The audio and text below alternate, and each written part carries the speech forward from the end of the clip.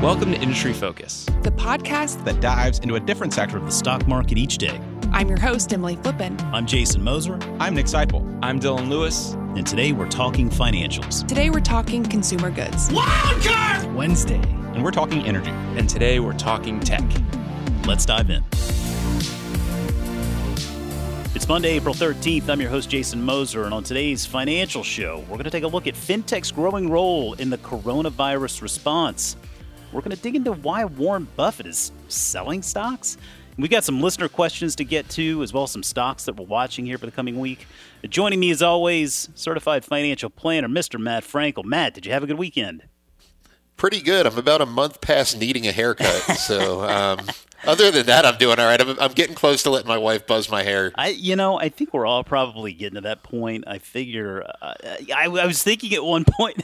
It actually crossed my mind to take my beard trimmer to my head, but then I thought maybe that wouldn't be the best idea. I think that might result in a broken beard trimmer. So I'm just going to kind of let it go until we get back to work. Whenever that may be.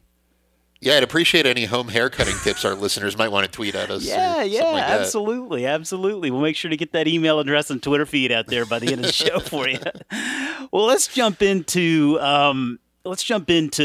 really the lead story today. This is some news that broke over the weekend, and it's not really a surprise. We were hoping this would materialize, but the news came out over the weekend that PayPal and Intuit, among others, have been approved by the Small Business Administration to take part in the Paycheck Protection Program. And that PPP, that program, that has been one of the government's responses to really trying to help small, medium-sized businesses and larger businesses, I guess, the businesses that need it the most, to help them cope with what has obviously been an unprecedented, at least for our lifetime, type of shutdown of the economy. And, Matt, when I saw this news break over the weekend, I thought, finally, this is good. I was excited to see it, not even from a shareholder perspective, but just from, that I use these tools an awful lot, whether it's PayPal or Square. We know the benefits that these fintech companies provide to consumers from a liquidity perspective, from a perspective of access to funds, and how quickly they're able to turn. So for me personally, I saw this news. I was pretty excited about it. I don't know. What do you think about this?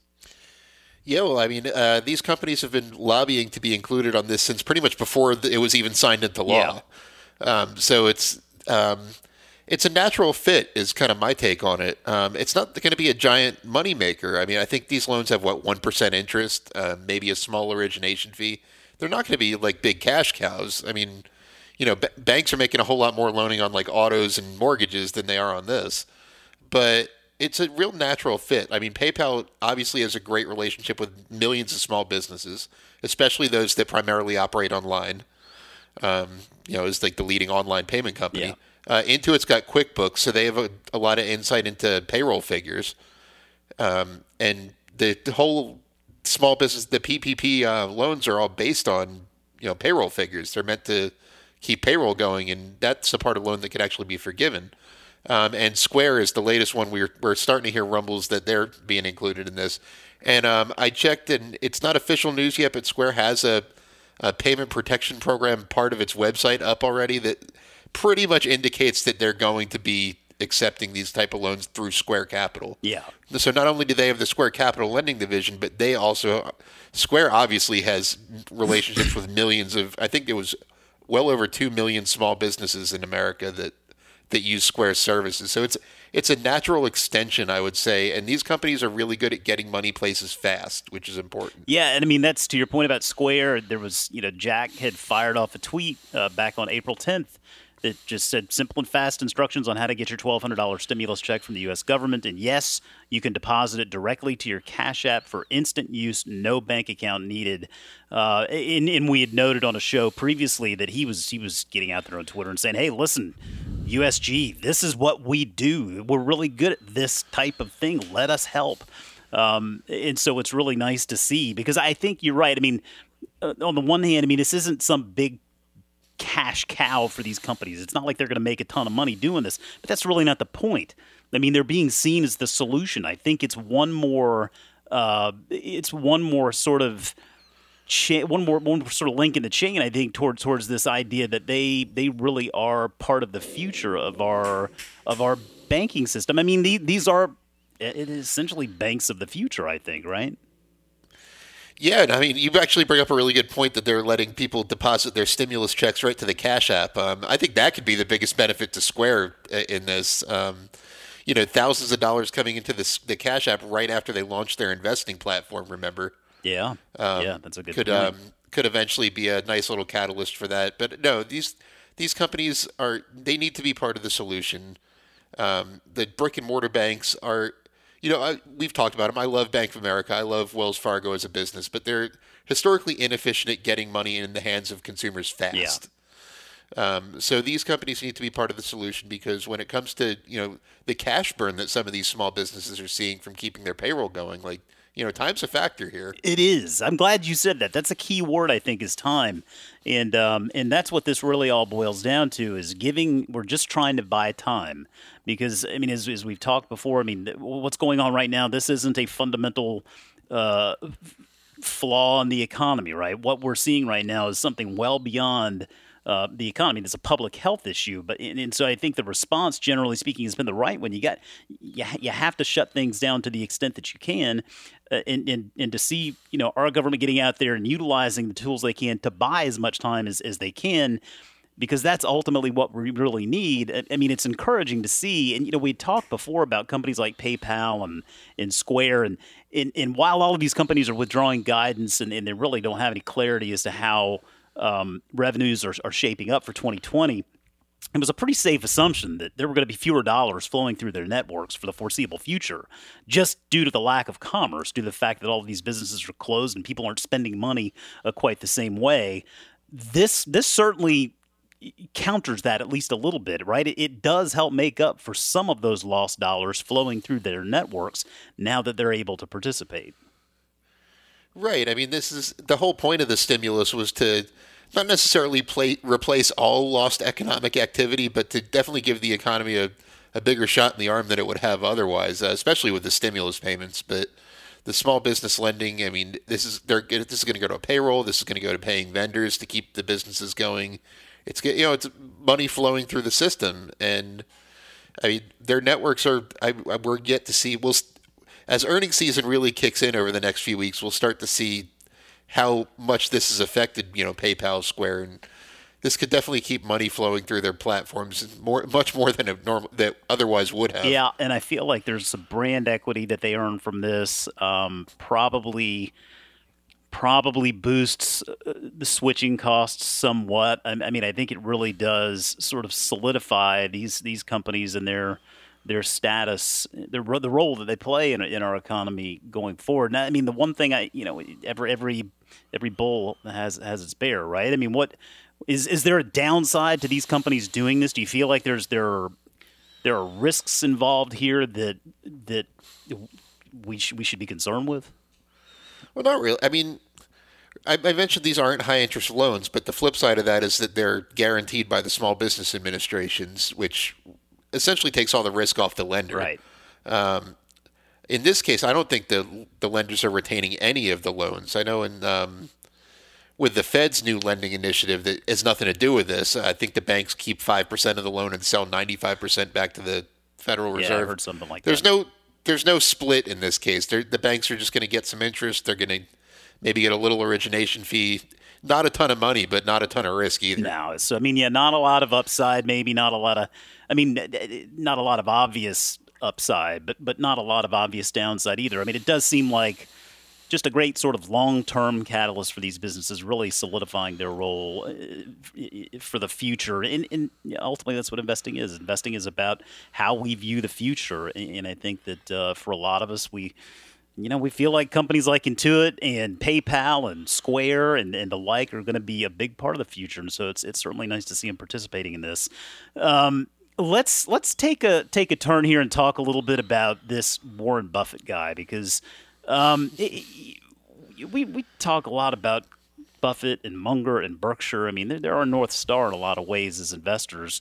And it's been very interesting to see in all of this chaos, what he's been doing. Now, you published an article about this on Fool.com today, and so I want to jump into it from that perspective because he's making Buffett's making some interesting moves here, and there are three key moves that you were focusing in here on, and it sounds like selling is the theme here for the most part. Right. Well, first of all, I apologize if anyone hears my dog growling in the background. That's all right. These days, there's someone literally walking by my house every 10 seconds. We're just adding the personalized touch during the coronavirus crisis. But anyway, so to bring back to that point, two of the three big moves Buffett's made have been sells. But before you take the word big there with a grain of salt, the first one, he sold shares in two of the major airline stocks they own, Delta and Southwest. And the third is he sold about $30 million worth of Bank of New York Mellon shares. Now, let's start with the airlines. Here's both Buffett owns shares in all four airlines, and here are the percentages. He owns just under 10% of American Airlines, 9.2% of Delta, 9.9% of Southwest, and 8.8% of United. So those percentages are not accidents. Yeah, I'm sensitive. It's really... Right. It's not desirable to own more than 10% of any company. It creates more regulatory requirements. Once you own over 10%, you have to. This is the whole reason we knew about these transactions is only because they own more than 10% and had to disclose it. So it's not that desirable. So these were relatively small sales, and they brought both positions just under that 10% threshold. So my gut is that's why. On the bank side, a $30 million sale of a $3.3 billion position is nothing. Right. Is the first key point. And this is another kind of 10%er thing. Bank of New York, Buffett didn't own more than 10% of this up till recently. They owned about 8.5% at the end of the year, but Bank of New York has been buying its shares back, until the coronavirus crash, had been buying its shares back at kind of a breakneck pace, like about 10%, a rate of about 10% per year of their stock. So that 8.5% stake crept over the 10% threshold. Through no fault of his own, really. Through no fault of his own. So this looked like he was just paring back the stake a little bit to get under that. Because a bank especially is not very desirable to own more than 10% of unless you really want to have an active role in the business, which Buffett really doesn't. He has no desire to run Bank of America. He wants to invest in it. Or Goldman Sachs, or any of those for that matter. So this is one of Buffett's bank positions. This is one of, I think, his favorite bank stocks out of all his bank positions. And like I said, he sold less than 1% of the position. And the two key dates to know with Buffett, I don't think he's selling stocks at all other than for regulatory reasons right now. Yeah. The two key dates to know are the Berkshire meeting that comes up the first week of May. That first Saturday in May, when we get Berkshire's latest earnings report, we'll get a glimpse at how much that giant cash stockpile has changed. Remember, Buffett ended the year with $128 billion worth of cash. We'll get a nice little glimpse of where that changed. And with no big purchase announcements, if that dropped to, say, 70 or 80 billion, we'd pretty much know he's been buying stocks. You're not going to get a glimpse at what actual stocks he bought until the second important date, which is when Berkshire's 13F filing with the SEC comes out, which happens May the 15th. So that always happens 45 days after the end of the quarter in question. So we'll see what Buffett did in the first quarter then. So don't look, when you look at these, you'll see headlines, "Oh, Buffett's selling all his stocks," and things like that. That's nothing could be further from the truth. These are minor sales. They brought all three positions down under a key threshold. And by the way, the third thing where it said the third move Buffett made, he's actually raising money on the European debt markets where he can borrow for literally 0% in Europe. Yeah. So even if they can earn a 2 or 3% return on that money, it's kind of a no-brainer.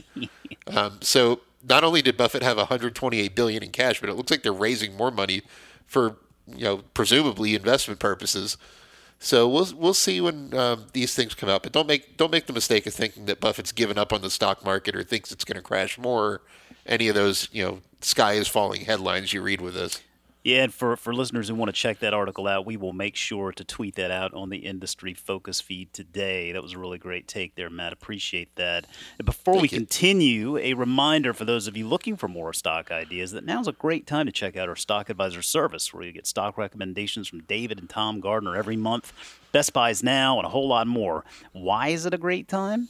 It's a great time because if you go to if.fool.com, you can take advantage of a special 50% discount that we have for our industry-focused listeners. That's right, 50% discount for all of you awesome listeners who keep chiming in there with so many kind words during this time. We really appreciate that. So make sure to check it out, if.fool.com. Okay, Matt, let's jump into a few listener questions here. We had a listener that reached out to us on Twitter. We got a couple of email that I thought would be fun to hit on today. Now, this first question we got from Derek Main, a friend of ours. He reached out on Twitter, and this is right up your alley, Matt. So I'm gonna look forward to your answer here. But Sure. Derek asks, he says, for my portfolio management class, and Derek is at Clemson University, by the way, so shout out to Clemson out there. Even though I went to Wofford, I'm not going to hold that against you, Derek. Yeah, I went to Carolina, which is the direct rival. So. My wife went to Furman, so we've got the bases covered. But Derek says, for my portfolio management class, we're doing a stock picking project, and I got assigned REITs, which is nice because they're easy to identify. But on the other hand, they're a lot different from normal stocks. My initial screening was small and mid-cap with anything under 100% payout ratio, just to cut the list down, which got me to around 25. Any suggestions on what would be some of the better metrics to use for screening REITs? Once we get down to the final three, we do a thorough analysis of each one, but I'm trying to figure out the best parameters to work with. I was thinking about using either debt to equity or return on equity and return on assets. Any thoughts? So, Matt, you're a REIT guy here. You study these things all the time. What do you feel like some of the better metrics there for screening REITs? Sure. Well, debt to equity is okay. My favorite debt metric with REITs is called interest coverage, meaning how many times does the company's cash flow does the company's earnings cover its debt obligations? In other words, if it costs $200 million a year to make its debt payments and it's earning $1 billion, then it would be 5 times interest coverage. Right. So that's a good one to look at if you want to go the debt route. With REITs, I like to look at 10-year dividend growth history, especially if that 10 years, which it doesn't anymore, but actually now it will. If the 10 years includes both an bull market and a bear market, you want to see if how a REIT raises its dividend, which is a great indicator of financial health if it can keep raising its dividend year after year. But you want to see that it's able to do that in every market. So 10-year dividend growth rates are a really good one to look at. And like I said, interest coverage is good on the debt front, and yeah, so that's kind of where I'm at with that. He's on the right track with the 100% under 100% payout ratio. Yeah. Because remember, REITs have high payout ratios. By definition, they pay out almost all of their income. Yeah. So make sure you're looking at the FFO payout ratio. But you're a Clemson student, I'm sure you are. You're a smart guy. So yeah, no question there. And I'm actually, as soon as this lockdown is lifted, I'm going to get to go down to Clemson and meet with Derek and students and teachers down there and talk more about stocks. So looking forward to eventually getting back down there. But I do like the coverage ratio. That's something I think that's really handy to look at with really any business. We talked about this a little bit on Motley Fool Money. It's really nice to look at that coverage ratio, or looking at how, many times you can push that interest expense into that operating income or free cash flow number. And instead of looking at the trailing 12 months, I like your idea of looking at it over a long period of time and see how it covers both ends of the spectrum there. And also thinking about it going forward, right? What are some of these businesses, what do their finances look like over the course of the next year, 2 years now, because there are going to be some major disruptions. And so, some companies I think will be a little bit more prepared than others. We got an email from Heidi Gilroy. And Heidi says, hello, I love your show. Thanks, Heidi. Thanks for doing what you do. I've been hearing a lot about stock buybacks. Can you explain why a company might go into debt to buy back stocks, and why stock buybacks in general might be seen as negative? Thanks. And thanks again, Heidi. Very good question there. Stock buybacks in general, always a good question. I do really love the angle there, why companies would go into debt to do that. And how do you generally view that, Matt? If a company goes into debt to fund buybacks? Well, if a company goes into debt to fund buybacks, that means they really think their stock is worth more than it's trading for. Right. If your stock's trading for $30 a share and you just know that you have $50 worth of assets for every share, it could actually make sense to, you're borrowing $10 to essentially buy $20. Mm-hmm. So that's where, as far as why are buybacks considered negative, they're portrayed that way a lot in the news, and it all comes down to, one, are the buybacks done responsibly, meaning is the company spending so much on buybacks that they have no so-called emergency fund, which is what we're seeing with the airlines. That's why we're seeing so much. I forget which one it said 96% of free cash flow is used on buybacks. Yeesh. That's a little excessive. That's a lot. So, but if a buyback's done responsibly and for the right reasons, meaning you're using, 20% of your free cash flow to buy back shares that you think are worth more than they're trading for, there's nothing inherently wrong with a buyback. That's a very common way that companies return capital to shareholders. It actually has some advantages over dividends, being that, if a company pays you dividends, that's taxable income. If it uses that money instead to buy back its own shares, it increases the value of your investment, but then it doesn't produce taxable income for you. Right. So that's the big advantage of buybacks. I don't necessarily think it's a negative, but it can be used negatively, like most financial instruments. Well, yeah, and it's been a real headline here lately because this perception, and I mean, there is some reality to it in that some companies are obviously in very difficult financial times right now. And you can look back to, well, they spent all this money on share buybacks, and now they have no money to be prepared for what's going on right now. And I mean, there's a grain of truth to that, right? I mean, we've even seen companies that in normal times will buy back stock with excess cash, and they've suspended those programs to make sure that they can look out for the stakeholders that matter most, right? I mean, I think we're seeing more and more this all stakeholders mentality, and Starbucks, I think, is a great example of a company that hey, listen, they can fund those share buybacks if they want, but the more important and pressing issue right now is to make sure that their partners, their stakeholders, and employees are taken care of first and foremost, because the company ultimately doesn't exist without them. I mean, they can start that share buyback program back up whenever they want. I've never been a fan of a company going into debt to buy back shares, because it just, to me, seems almost a little bit too greedy, and there's a lot of data out there that just shows that companies tend to get buybacks wrong. They do tend to buy their shares back at pretty elevated levels. I was always a big fan of Buffett's line that he drew. I think it was 1.2 times or less, right, than book value or something like that, where they would actually consider buying back. And now they've resorted to more of Warren's and Charlie's discretion, but they've also earned that goodwill, I think, with a lot of us too. So, share buybacks, a very interesting philosophical discussion. We could probably have an entire show on that and still not really cover it all. But a very good question nonetheless, Heidi. Thanks so much for asking. And we have one more question here from Roy Klazowski. And Roy says, hey there, I'm looking to take a trick out of the Jason Moser playbook in taking a basket approach to the emerging market fintech space. I already have Mercado Libre and Pago Seguro.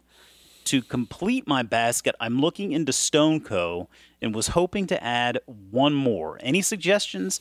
Thanks a bunch. Financials Monday is a can't miss every week. Roy, thank you for those kind words. Really appreciate you saying that. And hey, listen, I love the basket approach. The War on Cash basket has been one that has worked out very well. But sounds like Roy's looking for an emerging markets War on Cash basket, Matt, and he's got a few good ideas in there. Do you have one more for him? I mean, I know this is kind of a boring answer, but I think if you're looking for an emerging markets payment basket, it wouldn't be complete without either Visa or MasterCard. Yeah. Both of those are really pressing the cross-border payments, especially into emerging markets. Those are countries where most people don't have credit cards yet, things like that. When credit cards really start to take over, Latin America, for example, they're going to have Visa or MasterCard logos on them. Very true. So I'd say the three you have are great. I love StoneCo, especially, is one of my favorites. But I don't think that basket would be complete without a Visa or MasterCard in there. But since you're a regular listener, I'm inclined to believe you own one of those already. Just a hunch. Probably so. I'll throw one sort of unconventional answer out there because it's not necessarily a payments provider on its own, but Shopify is really interesting in that it gives you open access to Stripe. And while Stripe is not a publicly traded company as of today, and it may be down the road, no one really knows. I think we'd all love to see it at some point. But Stripe is the backbone of Shopify's payment processing. And so owning Shopify gives you exposure to that Stripe network, and Stripe is a Square-like business in the metrics that it's turning in the market share, and in the neat, innovative ways it's approaching the fintech space. So if you want to get a little exposure to Stripe, you could do that through owning some Shopify. And I mean, I'll tell you, as a Shopify shareholder myself, I'm very happy that I own those shares, and you kind of get a 2-for-1 there. You get the e-commerce play and you get the payments all rolled into one, Matt. I like that call. All right, well, let's wrap up this week with our ones to watch. And earnings season is just getting ready to kick off here, Matt. So what's your one to watch this week? Well, in the spirit of earnings season, I'm looking at J.P. Morgan Chase. They're the first big bank to report tomorrow, actually. So I'll be watching that one. I like it. I like J.P. Morgan's business a lot. They're kind of on the forefront of a lot of most major banking trends. Just recently, we saw that they're increasing their mortgage standards for to I think a 700 credit score, to try to get ahead of the increased risk that comes with this. I like that move actually a lot. I do. It's a necessary move. I'm curious to see what they have to say on the conference call about it, maybe, and how it might affect the business. We're seeing home builders get absolutely crushed today, and I think that's a big reason why, because banks are tightening up their lending. Yeah, that's a good point. But I think J.P. Morgan just has the ability to kind of set the tone for bank earnings. So that's one I'm watching this week. It's not in my portfolio yet. Qualify that. That's cool. Okay, well, I'm going to actually go with a smaller bank. I'm going to keep an eye out on Live Oak Bank, and that's one that we've talked about before on the show, one I know that you know very well, Matt, and we were very fortunate to interview the president of the bank there, Huntley Garrett, on the show a little while back. And I just, given their tech nature and given their small business administration focus, their focus on supporting those small businesses out there, I'm just going to be really fascinated. They have earnings coming up on April 22nd. I really can't wait to hear what how they're seeing the current landscape, how they're able to help, what they've got planned for the near future here to be a part of the solution, because I do feel like that's a bank that is going to be a big part of the solution as well. And I tell you, man, Live Oak is I only own one small bank in Ameris Bank Corp, but Live Oak I'm really, I like that bank a lot. I've got that on my watch list, man. I'd think about adding a few shares to my portfolio on that one, but we'll see. I mean, earnings season is going to shape up to be a doozy, I'm sure. But Matt, we really appreciate you taking the time out this week to join. Hope you had a nice Easter weekend with your family and everybody staying healthy. We did. We actually got good weather up until last night, so we were very fortunate. We were able to play outside and stuff like that. Good deal. We'll make sure and keep you guys in mind, and we'll see you next week. Alrighty. And that's going to do it for us this week, folks. Remember, you can always reach out to us on Twitter at MFIndustryFocus, or drop us an email at industryfocus@fool.com and let us know how things are going. As always, people on the program may have interest in the stocks they talk about, and the Motley Fool may have formal recommendations for or against, so don't buy or sell stocks based solely on what you hear. Thanks as always to our man Austin Morgan for keeping us on the rails.